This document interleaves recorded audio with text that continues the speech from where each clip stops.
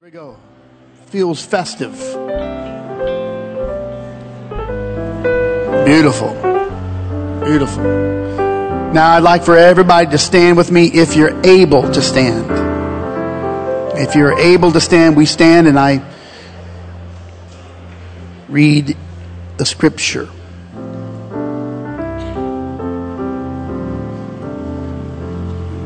Thank you. Love you.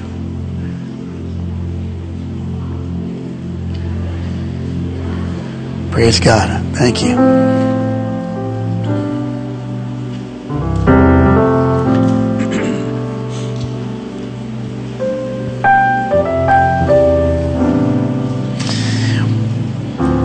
Are you ready? There is a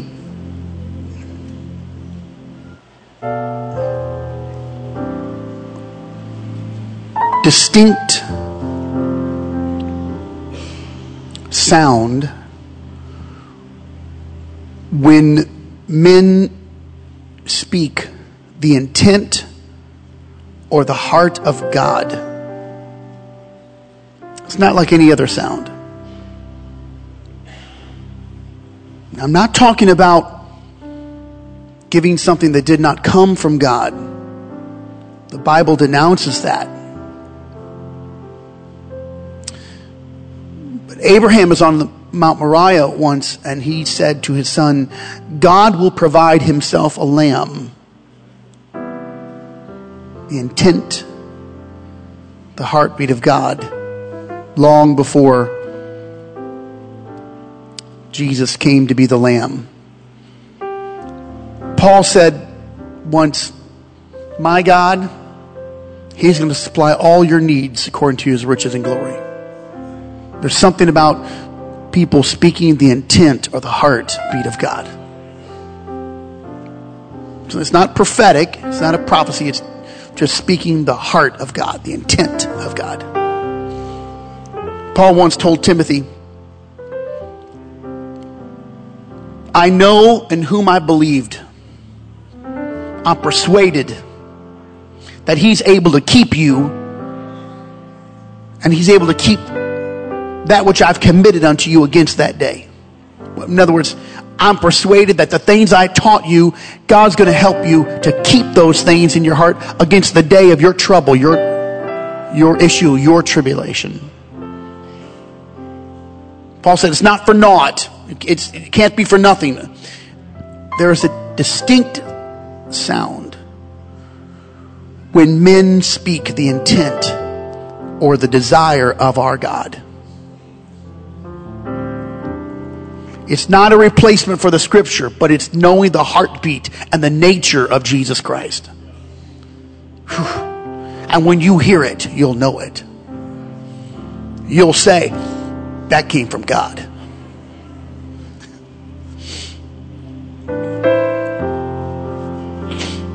Some of those things are not always pleasant. Some of them are convicting.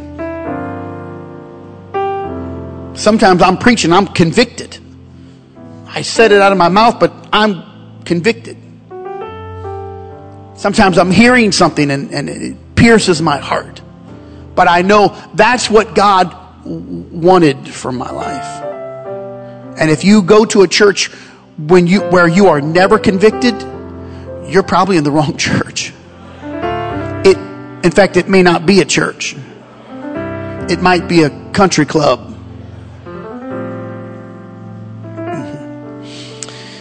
I'm reading from the book of Numbers, your favorite book in all the Bible. We'll read from the New King James Version. It's a very good version. All it does is basically replaces thee with you. A few of those terms. And we're going to read from the book of Numbers, chapter 11, verse 25. Now I wanted to read so much more, but just for the sake of time, I felt that maybe I would encapsulate a few verses here. Are you ready? Then the Lord came down in the cloud, spoke to him, meaning Moses, took of the spirit that was upon him, placed the same upon the 70 elders. And it happened when the Spirit rested upon them that they prophesied, although they never did so again. So this was a sign of the Lord's affirmation upon these 70 elders, that the same Spirit that was on Moses would now be upon them. But 2 men had remained in the camp. So there's 2 locations, the tent of meeting and the camp where all the people were. The name of the one was Eldad, and the name of the other was Medad. Eldad and Medad. There's a good joke in there somewhere. I'm just going to let it go. I don't want to let it go, but and the Spirit rested upon them. Now they were among those listed, but not gone out to the tabernacle. They weren't there at the tent of meeting. Yet they prophesied in the camp. A young man ran, told Moses, said, Eldad and Medad, they're prophesying in the camp. Joshua, the son of Nun, Moses' assistant, one of his chosen men, he was one of the 70. He answered and said, Moses, forbid them. Don't let them do that. Verse 29, Moses said to him, are you zealous for my sake? Oh, that the Lord's people were prophets and that the Lord will put his Spirit upon them. Moses returned to the camp and the elders of Israel. Let me read it in the King James, that last verse, because there's a phrasing that I love. And Moses said unto him, unto Joshua, enviest thou for my sake? Would God that all the Lord's people were prophets, and that the Lord would put his Spirit upon them, all of them. Amen. I pray that the Lord would move through this house, and I ask you right now, lift up your voice with me in Jesus' name. We invoke your name. Hallelujah, Savior. Wherever you are, I want you to lift up your voice to the Lord and ask him to speak to you. Speak, Lord. Speak, Lord Jesus.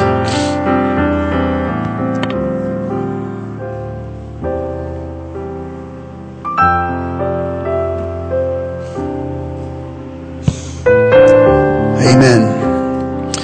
Before you're seated, we're going to do a little exercise. This will not be comfortable for everyone, but it should be comfortable for everyone. The reason why it's not comfortable is because we've drifted too far away from our origin. I don't want you to put your hand on someone's head, but I would like you to lay your hands on someone close next to you. Now, maybe it might be their shoulder, or you could hold their hand. But I want you to pray for someone next to you and put your hands on them. And I want you to pray for them with your hands on them. Would you do that right now? And I know it may be uncomfortable for some of you. Don't be afraid of this. Put it on their shoulder. Put it on their elbow. Lay hands on them. Jesus' name. Speak his name over anyone. You have your hand on them. Speak his name. I want you to say, I cover you in the blood of the Lamb of God. Come on, pray it, pray it.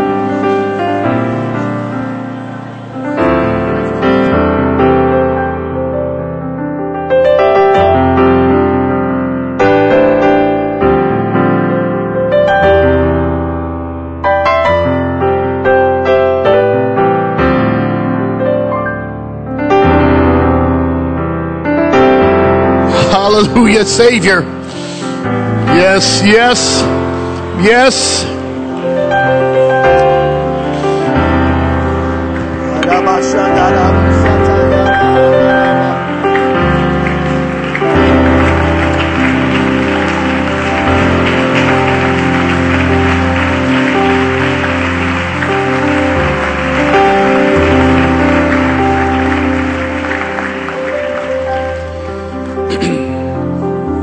Amen. Thank you for standing, and you may be seated.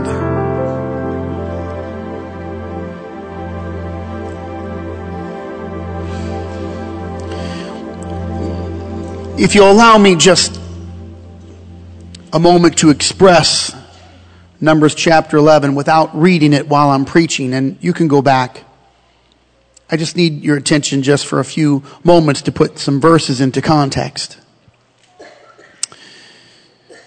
And in doing so, the chapter begins in this manner, and I quote, "And when the people complained."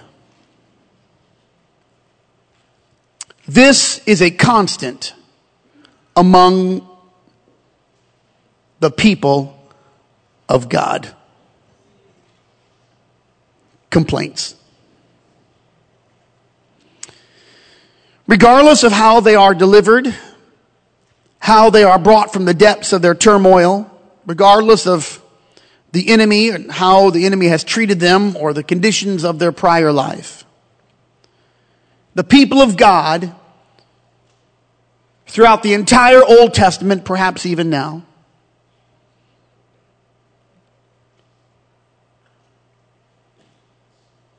seem to forget where God has brought them from and what He has done for them. The absence of memory is the advent of complaining. No memory, much murmuring. No recollection, much dissatisfaction. This is a constant. I may be somewhat general in nature, but both then and now, the sad staple of being bought and brought out and helped and rescued, there's a host of people that always find something to complain about. I have a suggestion for all who have spiritual ears to hear what I'm saying. It's time for you to be joyful. I'm not talking about a holiday. I'm not talking about a seasonal joy. I'm going to just act like the pastor here for a moment.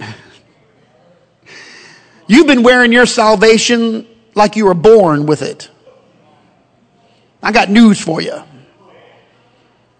You weren't born with salvation. Some people bring their babies to the church before they bring them home. They go from the hospital to the church to home because they want that special moment. I think that's a neat thing. It's fine. It's good.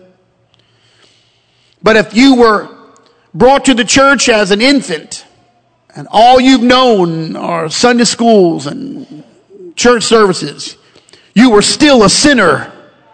And there came a time when you had to repent of your sin. And the moment you start complaining, that's the moment you fail to remember that without His grace, which you did not earn and you could not buy,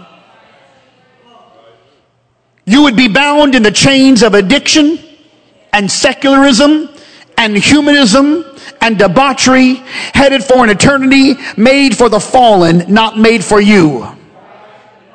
So I want to stand here and just tell everybody, I hope you'll get some memory back. Because the moment you start complaining, that's the moment you forget. You forget where you forgot where God has brought you from and what He's done for you. Because there is none good but God. All have gone astray and turned to their own way. I feel the Holy Ghost. I feel like I should just stay there because not everybody believes that. You don't believe that. Some of you don't believe that. You think you're inherently good. You haven't died daily. In fact, it might have been a long time since you died. You need to die. You're way too alive. You need to be dying. Don't blame Corona on not dying. Paul said, I die daily. Why? Because your flesh gets up every day with you. Because your old nature gets up every day with you. I die every day. You never conquer the flesh, and you never will. You cannot conquer the flesh because you are in it. But one day you will shed this mortal body and you'll become immortal. And God will give you a new mind and a new body and But right now, I'm bound by this. I identify actually as a 6'2".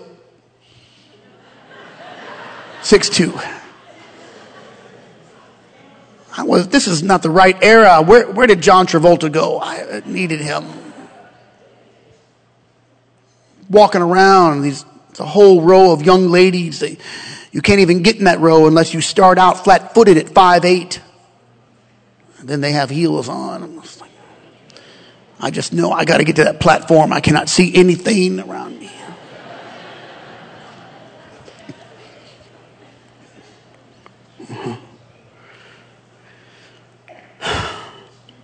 This flesh, this thing that I deal with. My brain, my mind, the affection of my heart. When I was born again, it was not the conclusion of my walk with God. Because I believe in repentance and baptism, it didn't mean that it was over. That was just the starting line. I got to start out. There's a lot of things in the way. If I forget that the Lord saved me, it changes the way that I view His Word. Changes the way that I consume His Word. And I know that I didn't do it by myself, but God made a way, and He did it through His own blood, and He laid it down. He gave up so you could climb up. The challenge is not for us to rejoice because our names, because we conquer the devil, but the challenge is for us to rejoice because our names are written in the book of life. That's what He said. Just because you have power over the enemy, don't rejoice. Rejoice because your name is found in the most important place ever. I believe we have spiritual gifts, but if you have all the spiritual gifts, but you fail at the end, your name's not written in the book of life, what difference does it make to you? It should not be a challenge for us. The reason it's a challenge is because we've not learned the difference between being satisfied and content. There's a difference between satisfied people and contented people. Contented people are not greedy. They are settled. They're not greedy. They do not compare themselves with other people. They are not jealous or angry. No matter what life has done to them or where the path has led, they're not bitter at the trouble because they're content. Being content is the divine will of the Father. But we should never be satisfied.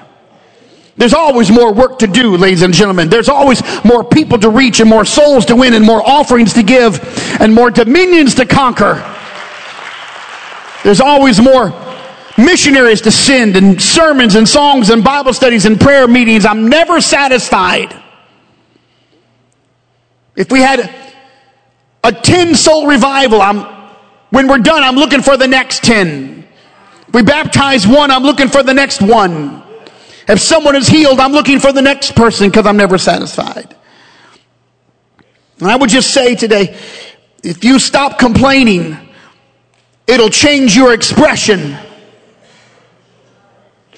The Lord put this on me because we got so much and we complain about things that don't matter. Your whole face will look different and your spirit will be different if you stop complaining and murmuring. Oh. The best facelift you could ever give yourself is the injection of the Holy Ghost and joy. Well,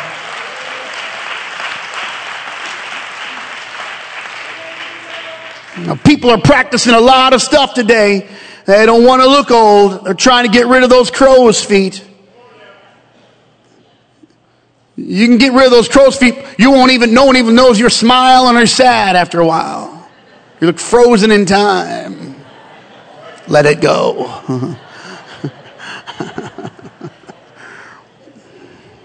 Yeah. Even still, out of Egypt, finding a new life, discovering the baptism of the Holy Spirit, finding God. Look at what the children of Israel did, Numbers 11:1. And when the people complained, that's how it started. It displeased the Lord, and the Lord heard it. And His anger was kindled. You want to make God angry? And the fire of the Lord burnt among them and consumed them that were in the uttermost part of the camp. And the people cried to Moses, and when Moses prayed unto the Lord, the fire was quenched. It stopped. Watch now. They are healed, but 2 verses later, they start complaining again. This is not the only moment we see the weariness of Moses. And I cannot say it for certain, but upon review, he had to have considered his 40 years of training in the wilderness, the obvious affliction levied against the children of Israel, multiple generations of bondage, God's awesome and terrible plagues against Egypt, the dry ground in the bed of the Red Sea, walls like swirling glass, how the waters swallowed up the armies of Egypt, horses and chariots and all. He told them, you will see them no more. I'm sure that Moses considered all of that. He was weary with this people. A hovering cloud and a pillar of fire was obviously not enough, and the Bible says they lusted after meat. But now, verse 6, our soul is dried away. There is nothing at all besides this manna before our eyes. It's no wonder why Moses struck the rock a second time. I know it kept him out of the promised land. I know that he interrupted the type of Jesus Christ. The rock was only supposed to be struck one time. But the people, he said, I am not able to bear all these people alone because it's too heavy for me. And if thou deal thus with me, just kill me right now, Lord. Just kill me, Moses said. Tired of these folks. I don't think there are any people like those people. No church has ever seen so much power, raw power of God, like the children of Israel. Nobody, no group of believers have ever witnessed so many one-off miracles without precedent as the children of Israel saw, and they complained about so many things. They were incorrigible. God called them stiff-necked people and issued a judgment against them because, and I quote, of the hardness of your heart. Manna, miracles, wonders in the sky and on the land, the profundity of Moses, the treasures of Egypt, the pillar of cloud, the Red Sea, the mountain of fire, the promised land. And they said, but we miss our cucumbers, our onions, our melons, and our leeks. That's verse 4. No. This is the contrast of the children of Israel and the church that Jesus Christ came to build. And the church of Jesus Christ in the New Testament, they were put through oppression. The early church suffered tribulation and conflict. Some were beaten, others were tortured, some were beheaded. They all watched as James was murdered out in the open. They ran him through with a sword and they stoned Stephen. They were cast out. Some of them were hungry, having no food, no connection. They sold off all their possessions just so they could have a common place to eat and food together. They had all things common. The early church opposed the church in the wilderness, even though both saw God's wonder, but one complained, and they complained their way into death, and others waited with eager anticipation to the second coming of the Lord Jesus Christ. Are you following this now? And we can only imagine how many times that early church just went outside and looked up at the Mount of Olivet to see if Jesus had come back. If you scroll back to the Old Testament, Moses gave them the pattern and they took it. And finally it spread out throughout all of history. It made its way into the New Testament. Moses said, I cannot feed 600,000 men. I cannot minister to them or care for their needs. So God gave them a plan. It was the same plan that the early church adopted. It came from that moment in Numbers chapter 11. One man was never intended for the entire work. Moses was a prophet. He was a leader. He was a teacher, director, judge, jury, intercessor, lawgiver, magistrate, all-around spiritual voice for the entire group, the children of Israel, 3 million people. God said to him, okay, bring 70 of your elders, leaders that you recognize as leaders and officials. Have them come into the tent of meeting that I may stand there with you. I will come down and speak with you there, and I will take the spirit that's on you and put the spirit on them. They will help you carry the burden of the people so that you will not have to carry it alone. That was the pattern. God was going to put his Spirit upon those men, and they would be commissioned to lead the congregation of people. 70 men who were called to the tent of meeting. Moses was there. God said, I'm going to put my Spirit on them so they can share the burden and lead the people. But when they were called, only 68 of them showed up. 70 were called, but 2 were missing. Their names were Eldad and Medad. And they were not in the tent of meeting, they were in the camp. Of course, Joshua is with Moses, and he's disturbed by their absence. He's not happy. At this point, Joshua is a young man, immature, without knowledge. He has much to say, but not a lot of wisdom. And he should have held his peace. God sends his Spirit, appears that the evidence that all 70 prophesied, at least for a moment, then someone came and said, oh, by the way, those 2 guys, they didn't show up. The Dad brothers. There it is. Couldn't resist. They're out in the camp. They're prophesying. It made Joshua angry. He said to Moses, Moses, my Lord, stop them. And Moses said, are you jealous for me? Would God that all the Lord's people are prophets, and the Spirit was upon everybody. And at that moment, Moses spoke the intent and the desire of our God. And it was not isolated to that moment in time. It did not stay in that dispensation. It did not rest just squarely in Numbers chapter 11. It's for you and me today, right here today. God was not limiting his anointing. Even in the Old Testament, he was not limiting his Spirit. Regardless of what that young and immature, undeveloped, incomplete Joshua had to say, irrespective of his protest, the Lord's Spirit had already moved on those 2 men, and they did not show up at the meeting. They were in the camp, and the Spirit of prophecy came upon them, and God put his hands upon them, and Moses reiterated the manifested truth. God wants all of his people to lead, prophesy, preach, and demonstrate. Now, just for all those who need the end of that, we can take assurance in Joshua. He's going to become a great man. He'll become a great leader in time. Moses is going to lay his hands on him. There's going to be a transfer of authority and power. So we're not going to sully his image. Joshua just needs some growing up time. But to this point, it is the immature Joshua who does not like the way that this is happening, and he thinks that God should limit his anointing. And there's a lot of immature people coming to churches all across America who think that God does not use children, or that the voice of God cannot speak through a brand new believer. Who are you to decide who God uses and who he does not use? Oh boy. People of all makes and models have been used of the Lord. They had no standing, they had no experience, they had no upbringing, they had no heritage, they had no tradition or custom, they had no parental guidance, but God spoke through them and God used them. And I stand here to say that God's Spirit wants to be upon everybody and anoint everybody. It's not up to you who he uses. They may be late to the party, they may be late to the meeting, but there's going to be a lot of 11-hour workers in the vineyard, and they're going to be anointed with the same anointing that you have, even though you started early in the morning. Wait a second. The Bible has already demonstrated that we are not comfortable with people coming back in and getting a robe and a ring and the fatted calf. We're going to say, but I've been here all this time. Why did you recognize me? And the Father's going to say, no, we're going to have a party.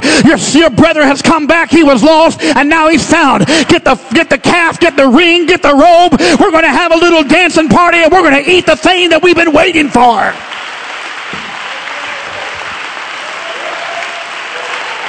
I'll tell you why we're struggling. We're struggling because we have a litmus test, and we have limited God on who he can use. And I stand to say, oh no, God can put his anointing on you. You don't think you're qualified. But I quote Mark Batterson, who once wrote, Mark Batterson wrote this: God does not choose the qualified, he qualifies the chosen. If he chooses you, he'll qualify you. You don't even have to know what to say. All you have to say is, here I am, Lord. You can use me for your glory. You can use me for your work. I'm in the kingdom. I'm preaching about the intent and the desire of our mighty God, and he would that all of the Lord's people, everybody would be anointed.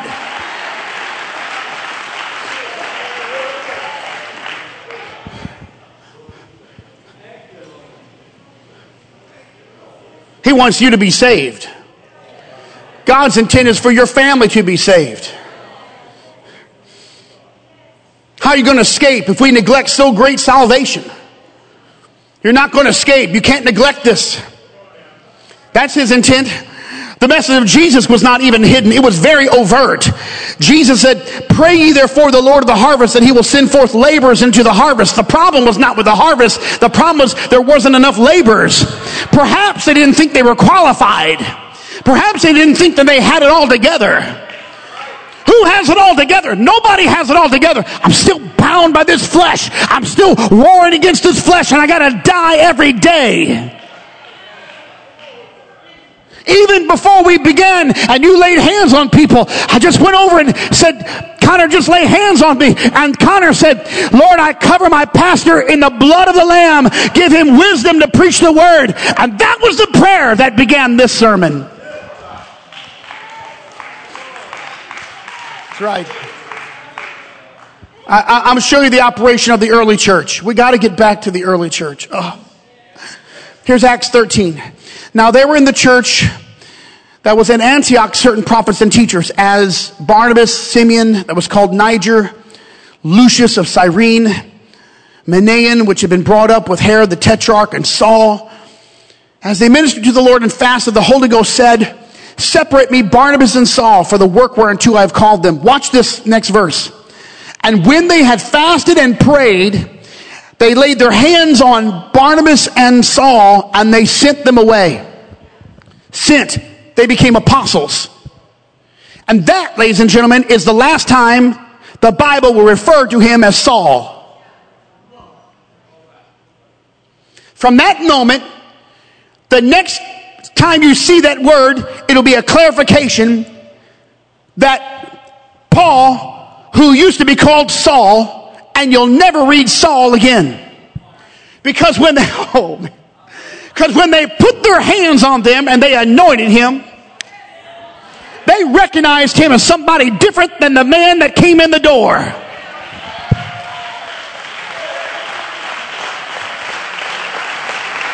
That's the last time I'm calling you Saul. I put my hands on you. I know you've got the anointing. I'm anointing you. And you're going to do a great work. And he left there and wrote 13 books of your Bible and converted almost all of Asia Minor.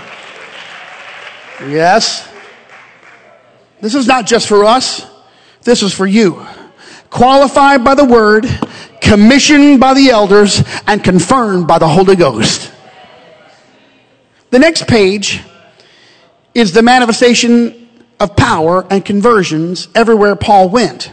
There was an explosion of the gospel, baptisms. This is right from your scripture. Baptisms, miracles, infilling of the Holy Ghost. He trained disciples in every city. He established churches in Ephesus, Thessalonica, Pergamus, Crete, the Isle of Melita called Malta. There was many, many more. I couldn't even go through them all because they laid hands on them, on Paul and Barnabas, and they advanced Paul in the gospel. Would that all God's people were preachers, Bible study teachers, workers, investors in the kingdom. That's God's will for you. The early church did not believe in professionalized ministries. They thought it was their individual responsibility to spread the gospel everywhere they went. Yes, they had apostles and prophets, evangelists, pastors, and teachers, and they were offices. But all the church was engaged in spreading the gospel.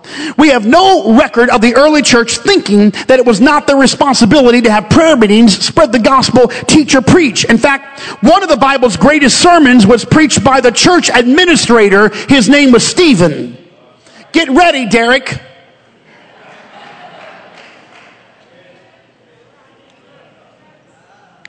And he didn't just preach, but the Bible says in Acts 6 and 8, and Stephen, full of faith and power, did great wonders and miracles among the people. Stephen preached one of the Bible's most profound messages in Acts chapter 7, and in fact, it is the longest sermon found in the Bible. From a man who believed it was his responsibility to give an answer to everyone, the businessman was a preacher of the gospel. Think how far we've come. Where people say, well, you know, I'm just an accountant.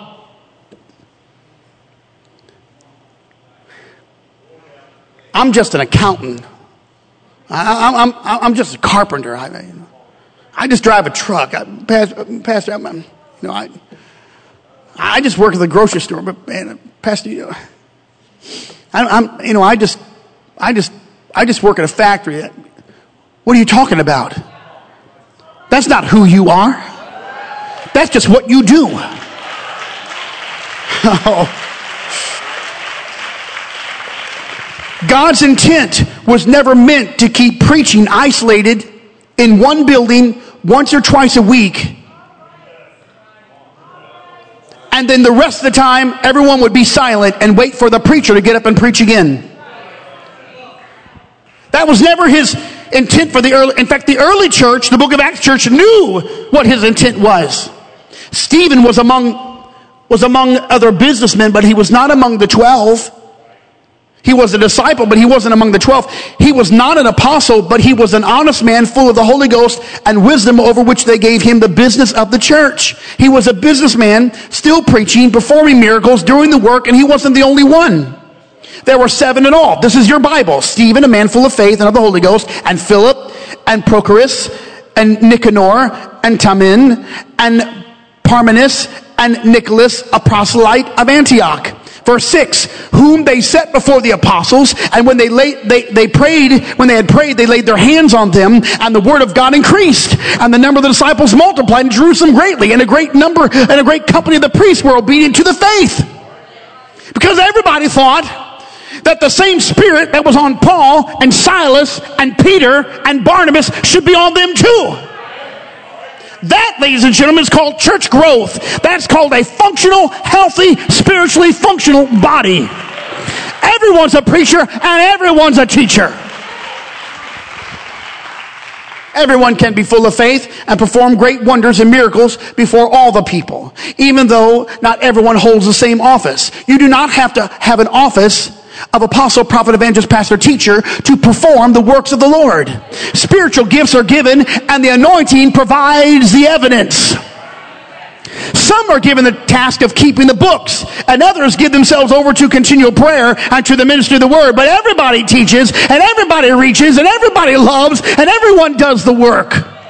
That, ladies and gentlemen, is the pattern of the early church.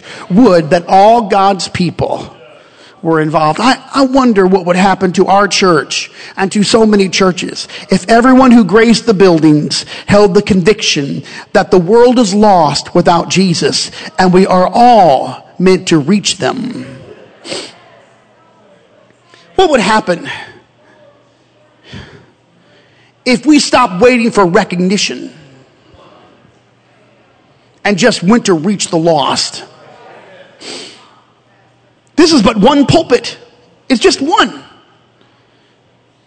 But there are a lot of other pulpits you can have.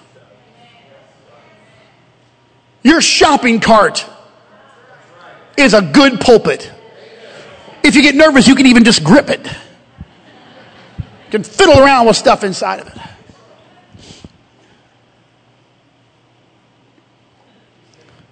This is not the only place I'm preaching and loving people. I went into Walmart, Meijer, whatever it was, and I was about 10 steps in and saw Crystal and your friend, and I forget what her name was, but thank you. And I paused, and the Spirit of the Lord just came over me. And I began to talk to them about the Lord, and I hugged that lady. And we spoke some words together that was meant to encourage her in the Lord. if I professionalized this thing, I'd have walked by them and said, well, just come and see me on Sunday.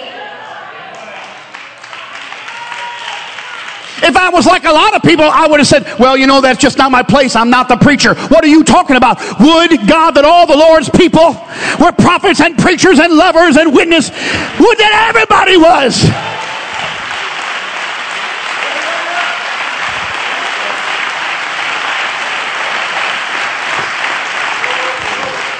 I wonder what would happen if all of us decided we're going to go reach somebody and we're going to teach somebody and we're going to love somebody. You might not even know everything to say. All you got to do is say, I'm praying for you. I love you. What can I do for you? What if we did not go to a restaurant just to eat? Oh, man. What if our real intent was to witness? I'm messing with you now because I know that you don't want me to say this. Because you want to get to the restaurant because it satisfies you. But when you get to the restaurant, you're out in the public. It's time to put on the anointing of the Holy Ghost. You don't know who's there. You know what happens? This is what happens in churches all the time. Now, I've grown up in this. I know what a subculture looks like. Churches become a subculture where we know what to do here, but we don't know how to live there. We know the right actions and things to go through here, but we're dysfunctional out there. Wait, we can't do that. Let's not do that. Let's not play games. Come on, you've got to be an apostolic Pentecostal fire on God, on fire for God. You got to be that way every day of your life. You got to wake up and say, my purpose is not to make money. My purpose is to reach somebody with the gospel and change their eternity. I got to change someone's eternity. More than all God's people. Now this has been in my heart for a long time. It's a danger point, I know. One of my relatives asked, it cut me to the core. I'll never forget the day when one of my relatives asked, if you really think people need to be baptized in Jesus' name, why are you not telling everybody? You see, the danger here is that maybe we don't believe in the gospel. Maybe most churchgoers are not convinced in the death, burial, resurrection of Jesus Christ. So instead of running after the lost and not taking no for an answer, we grow comfortable sitting among the body. We like the body. We feel good about coming to church because it appeases our guilt. We go through our religious practice. Because if we really believe that Jesus was the only door and the only way, and that everyone needed to believe and be baptized to be saved, let me just quote your Lord, that you say he's your Lord. Jesus said in Mark 16:16, he that believeth and is baptized shall be saved. He that believes not, you don't even have a chance because you didn't believe. But if you want to be saved, you got to believe and be baptized. We don't really believe that. Because we casually walk by everybody without saying anything to anyone. Romans 8:9, but ye are not in the flesh, but in the Spirit, if so be that the Spirit of God dwell in you. That's the only way that you are with God, if the Spirit of God is in you. Now, if any man have not the Spirit of Christ, he's none of his. You have to have the Spirit. Jesus said to Nicodemus, except a man be born again of the water and the Spirit, they cannot see the kingdom of God. You've got to be born again in the water and Spirit. Even he said, you can't even enter the kingdom of God. But do we believe that?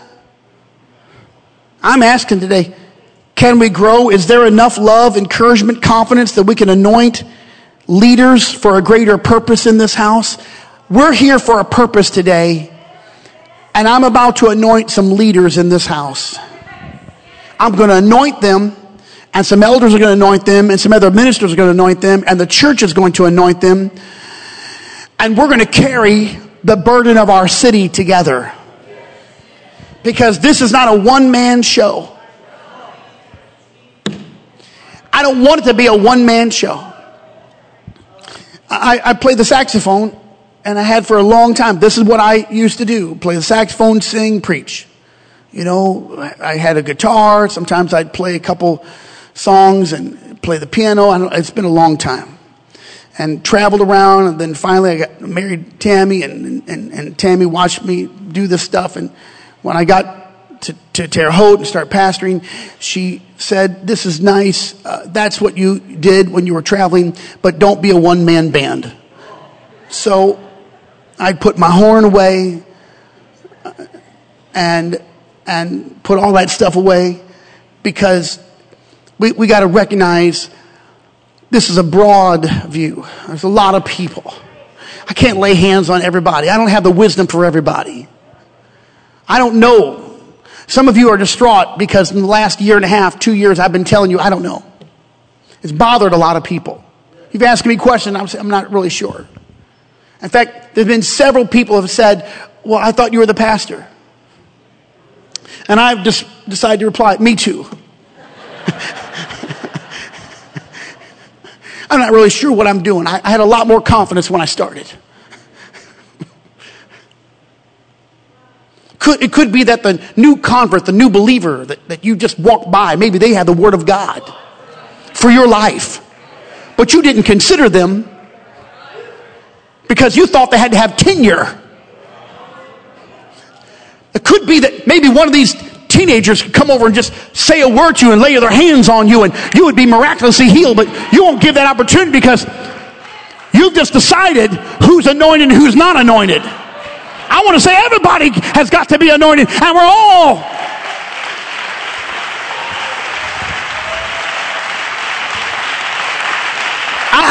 I know what my office is supposed. I think I know what my office is supposed to be. I've kind of got that, and I know what I'm supposed to be doing. But I will tell you, if we're going to grow and reach our community, it's not going to come right through here. This is a limited venue. I don't care how many people watch online.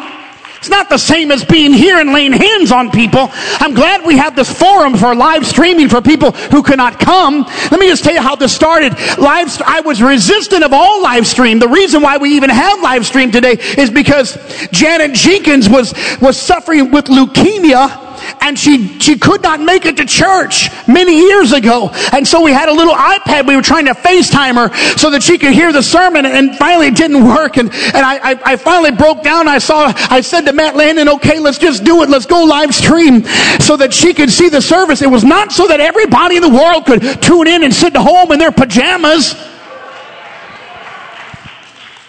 I understand where people, hey, we've all gone through it, but now it's time, get out of your pajamas, get off the couch. Well, no. It's all right. Because if this is the only word, this is not going to help you. It's going to be a little temporary high. It's going to give you a little natural endorphin. And then it's going to fade away. That's why you're depressed on Monday night. You're happy right now, but you're depressed on Monday night. Get the choir up here. Man, we are shouting for joy. But no sooner than the choir is over,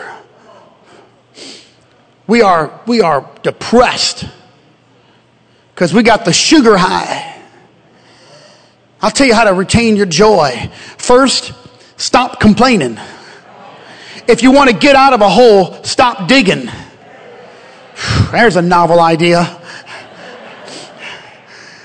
I'd like to get out of this. No, you don't. You want to stay in that. That's why you keep digging that hole.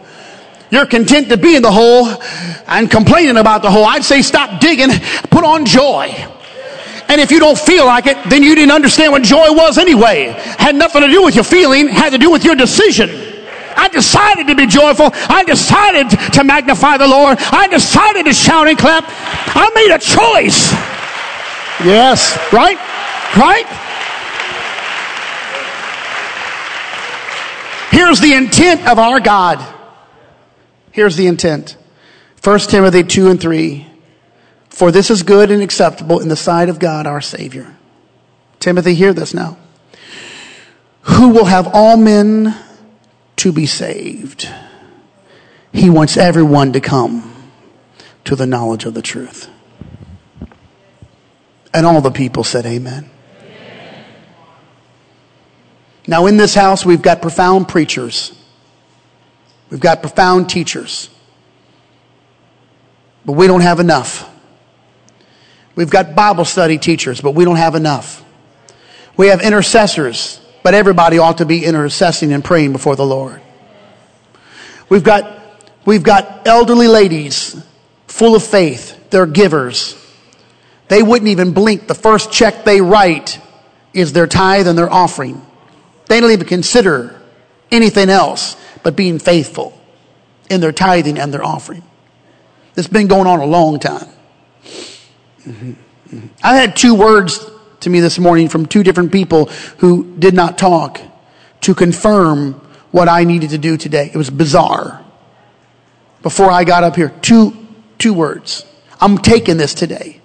I'm taking some territory today. And the territory that I'm taking today, that territory, I've got to conquer some things in that territory. The first thing we're going to stop doing is we're going to stop complaining about not having what we want or enough. We got more than enough. If you receive nothing for Christmas,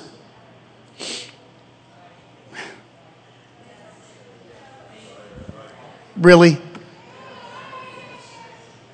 We have more than enough. If you feel bad about the gifts that they're given, just give them to me.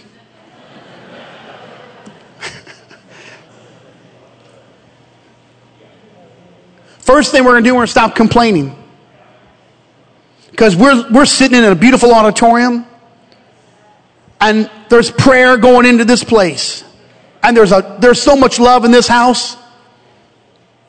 And if you don't have a friend, the Bible says, make yourself friendly. Go be a friend. And if they don't want to be your friend, go to the next person. If you don't have a friend, get you a little button and say, I need a friend today. Who would like to be my friend? We're going to pass those out at the Welcome Center. People in need of a friend.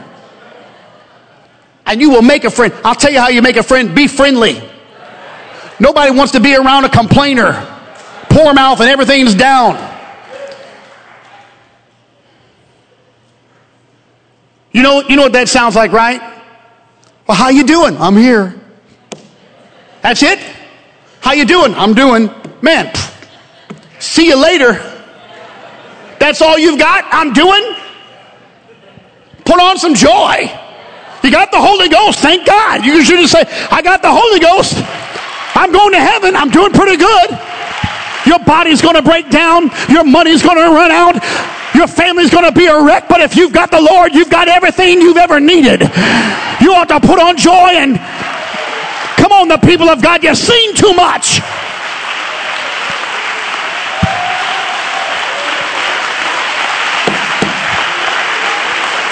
We have too much. I think we should just rejoice in the Lord just because He's good to us. Just take a moment and say, thank you, Lord, because you're good to me, Lord, because you blessed me today.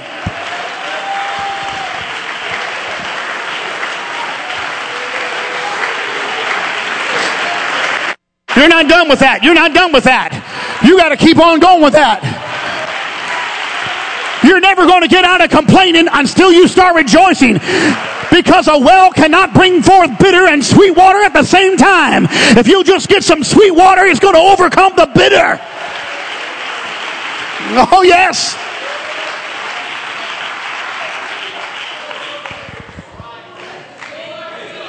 Oh, I got territory. I'll tell you what territory. I am coming after all those negative, critical spirits, judgmental attitudes. We are done with that. The people of God are blessed. You are anointed. You've got a church. You've got the Bible. You've got love. You've got truth. You have the ability to worship and praise God.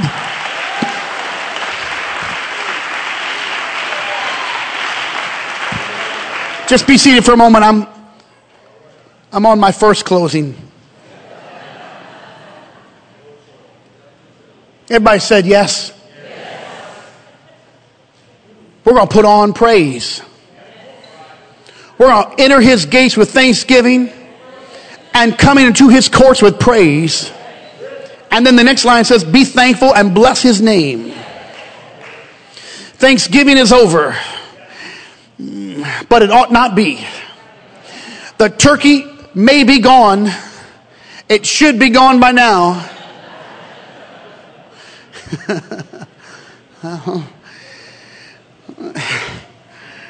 If it's not, throw it away. Salmonella. Whatever. But you ought to get thanksgiving in your spirit. And when you come into the presence of the Lord, you ought to be thankful. And when you wake up, you ought to be thankful. And the moment you decide to complain about something, you just say, the whole earth is filled with the goodness of the Lord. That's the scripture. And the second territory I'm taking today, and I won't exhaust all of this, is the acknowledgement among the people of God that the ministries must be wide and varied, and that we all must anoint people to lead the congregation.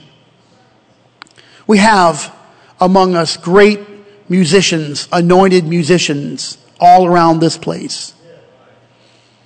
I've commissioned years ago Zach and Lacey Fisher to be our ministers of music. And they work with an entire team that are dramatic. We want people that are dramatic to sing on the platform. We want our engineers to be in closed rooms behind walls. And sound systems and computers. We don't want our engineers to be on the platform because they're duds. And they feel the same spirit upon them, but they have no expression. And the engineers, when I ask them, the people, to lay hands and hug someone, they immediately just look for their wife, even if they're not married. No, we want people that are dramatic, with drama, passion. I want someone leading me in worship that cries, laughs, smiles, moves, waves, feels the word, the song, and not just sing the lyrics. It'd be nice if they were all balanced, and we have the balance, but Zach and Lacey Fisher work with all of our team. What the difference is, our team is that our team is a balanced team. So they can feel the words but still hear the sermon too. We don't have a bunch of drama queens. We don't have any Mariah Carey vocal tricks happening on the platform, thank God. Because we're a team. Because we're here to lead and worship. We're not here to worship for you. I'm part of that team if you didn't know. We're going to anoint Zach and Lacey today as part of our pastoral care team. And we're going to put a spirit on them, and the church is going to anoint them today, because every day that they get up and lead, they have to deal with different spirits that enter this place. You cannot sing the songs of Zion with anointing without being attacked from the enemy. If there's one place that the devil would like to get back, he'd like to get back the music department, because Lucifer was the choir director and the archangel in heaven.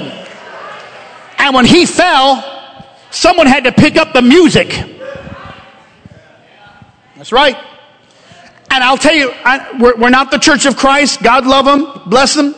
It's great. I've been to the Church of Christ a couple of times. First time I was at the Church of Christ, I wasn't supposed to be there. I had my saxophones in my hand, my guitar, my CDs. I went down to the church on the left, went into the place, they had a table, put my stuff out. People were kind, they were nice to me, and I knew something was wrong. I went outside, looked at the church sign, and said the Church of Christ.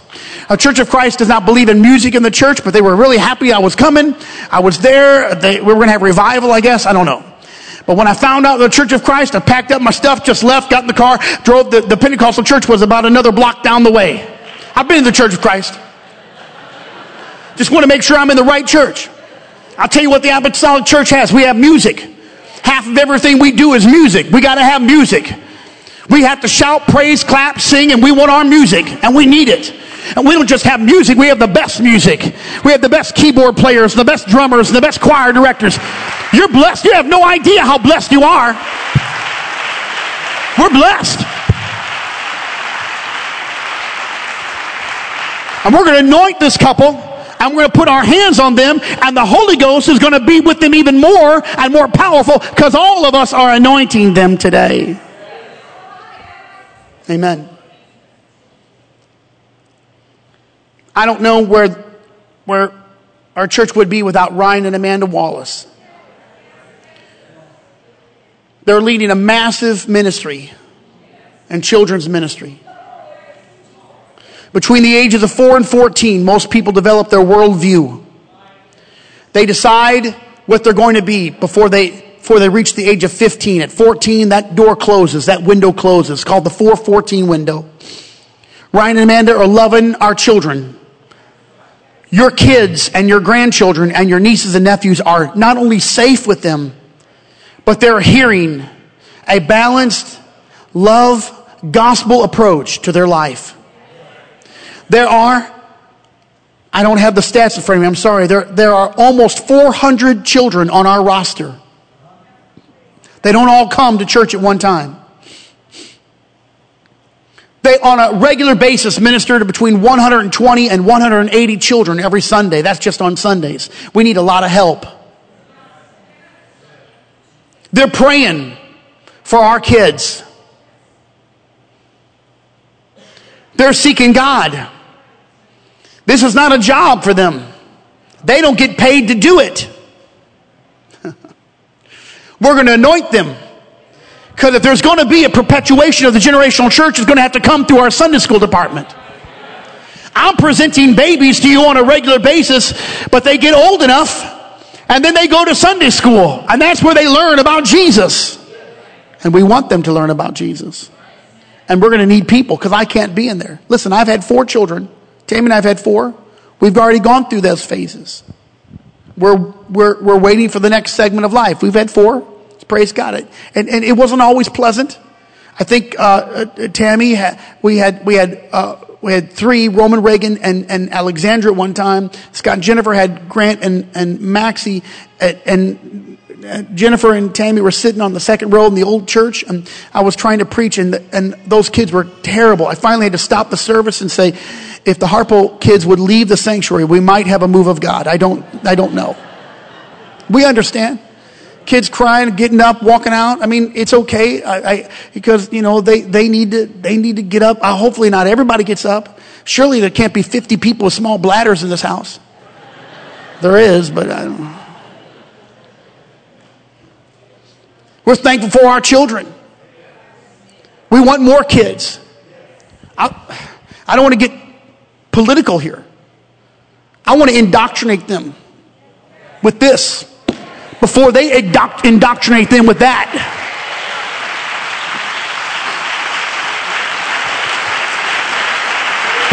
I want to put Jesus in their heart and love in their spirit.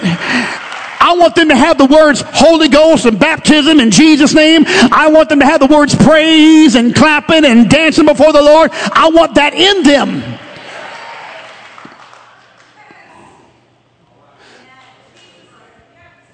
We're going to anoint Ryan and Amanda. And there's going to be people that they're going to minister to as a pastoral care team. And finally, Andrew and Crystal Fisher.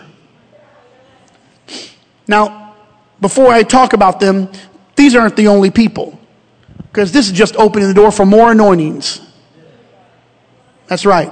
Because we're going to reach our community. It's the will of God. It's the intent and the desire of God to reach 10 times more people than what's in this building right now. That's the intent and desire of the Lord. He wants your neighbors. He wants your families. He wants the new believers. He wants the backsliders. He wants the sinners. He wants everybody. He wants you. Amen. Now, Andrew and Crystal, there's very few people like these folks. And they're perfect for each other and perfect for the youth. Andrew is fun. And he spiritually loves God. joyful. He loves the kids. He loves our young people. He's my kids' pastor. They call him Pastor Andrew. If he needed them to do something, they will do it. In fact, things have changed in our calendar, in our schedule, in our home, because they wanted to obey their pastor. That's right. And Crystal is the anchor, if you didn't know it. She holds the whole thing together. And she's powerful and spiritual. And she's been teaching a lot of our young ladies for a long time how to be an apostolic young lady with courage, not pride, with boldness and not arrogance. And these three couples, they represent our church. They've already qualified themselves because they do the work. And we're going to anoint them today. We're going to anoint them today. Amen. So I'd like for all of you to come to the front. Amen. Just want you to stand in front of me, if you will. Families, thank you. Thank you, families. Amen. Ryan and Amanda, thank you. Stand in front of me. Thank you. Sister Tammy, I want you to come. I want all the congregation to stand. Would God that all the Lord's people are prophets. Yes. Amen. I'd like for our elders to come to the front. Preachers and ministers, I want you to come to the front.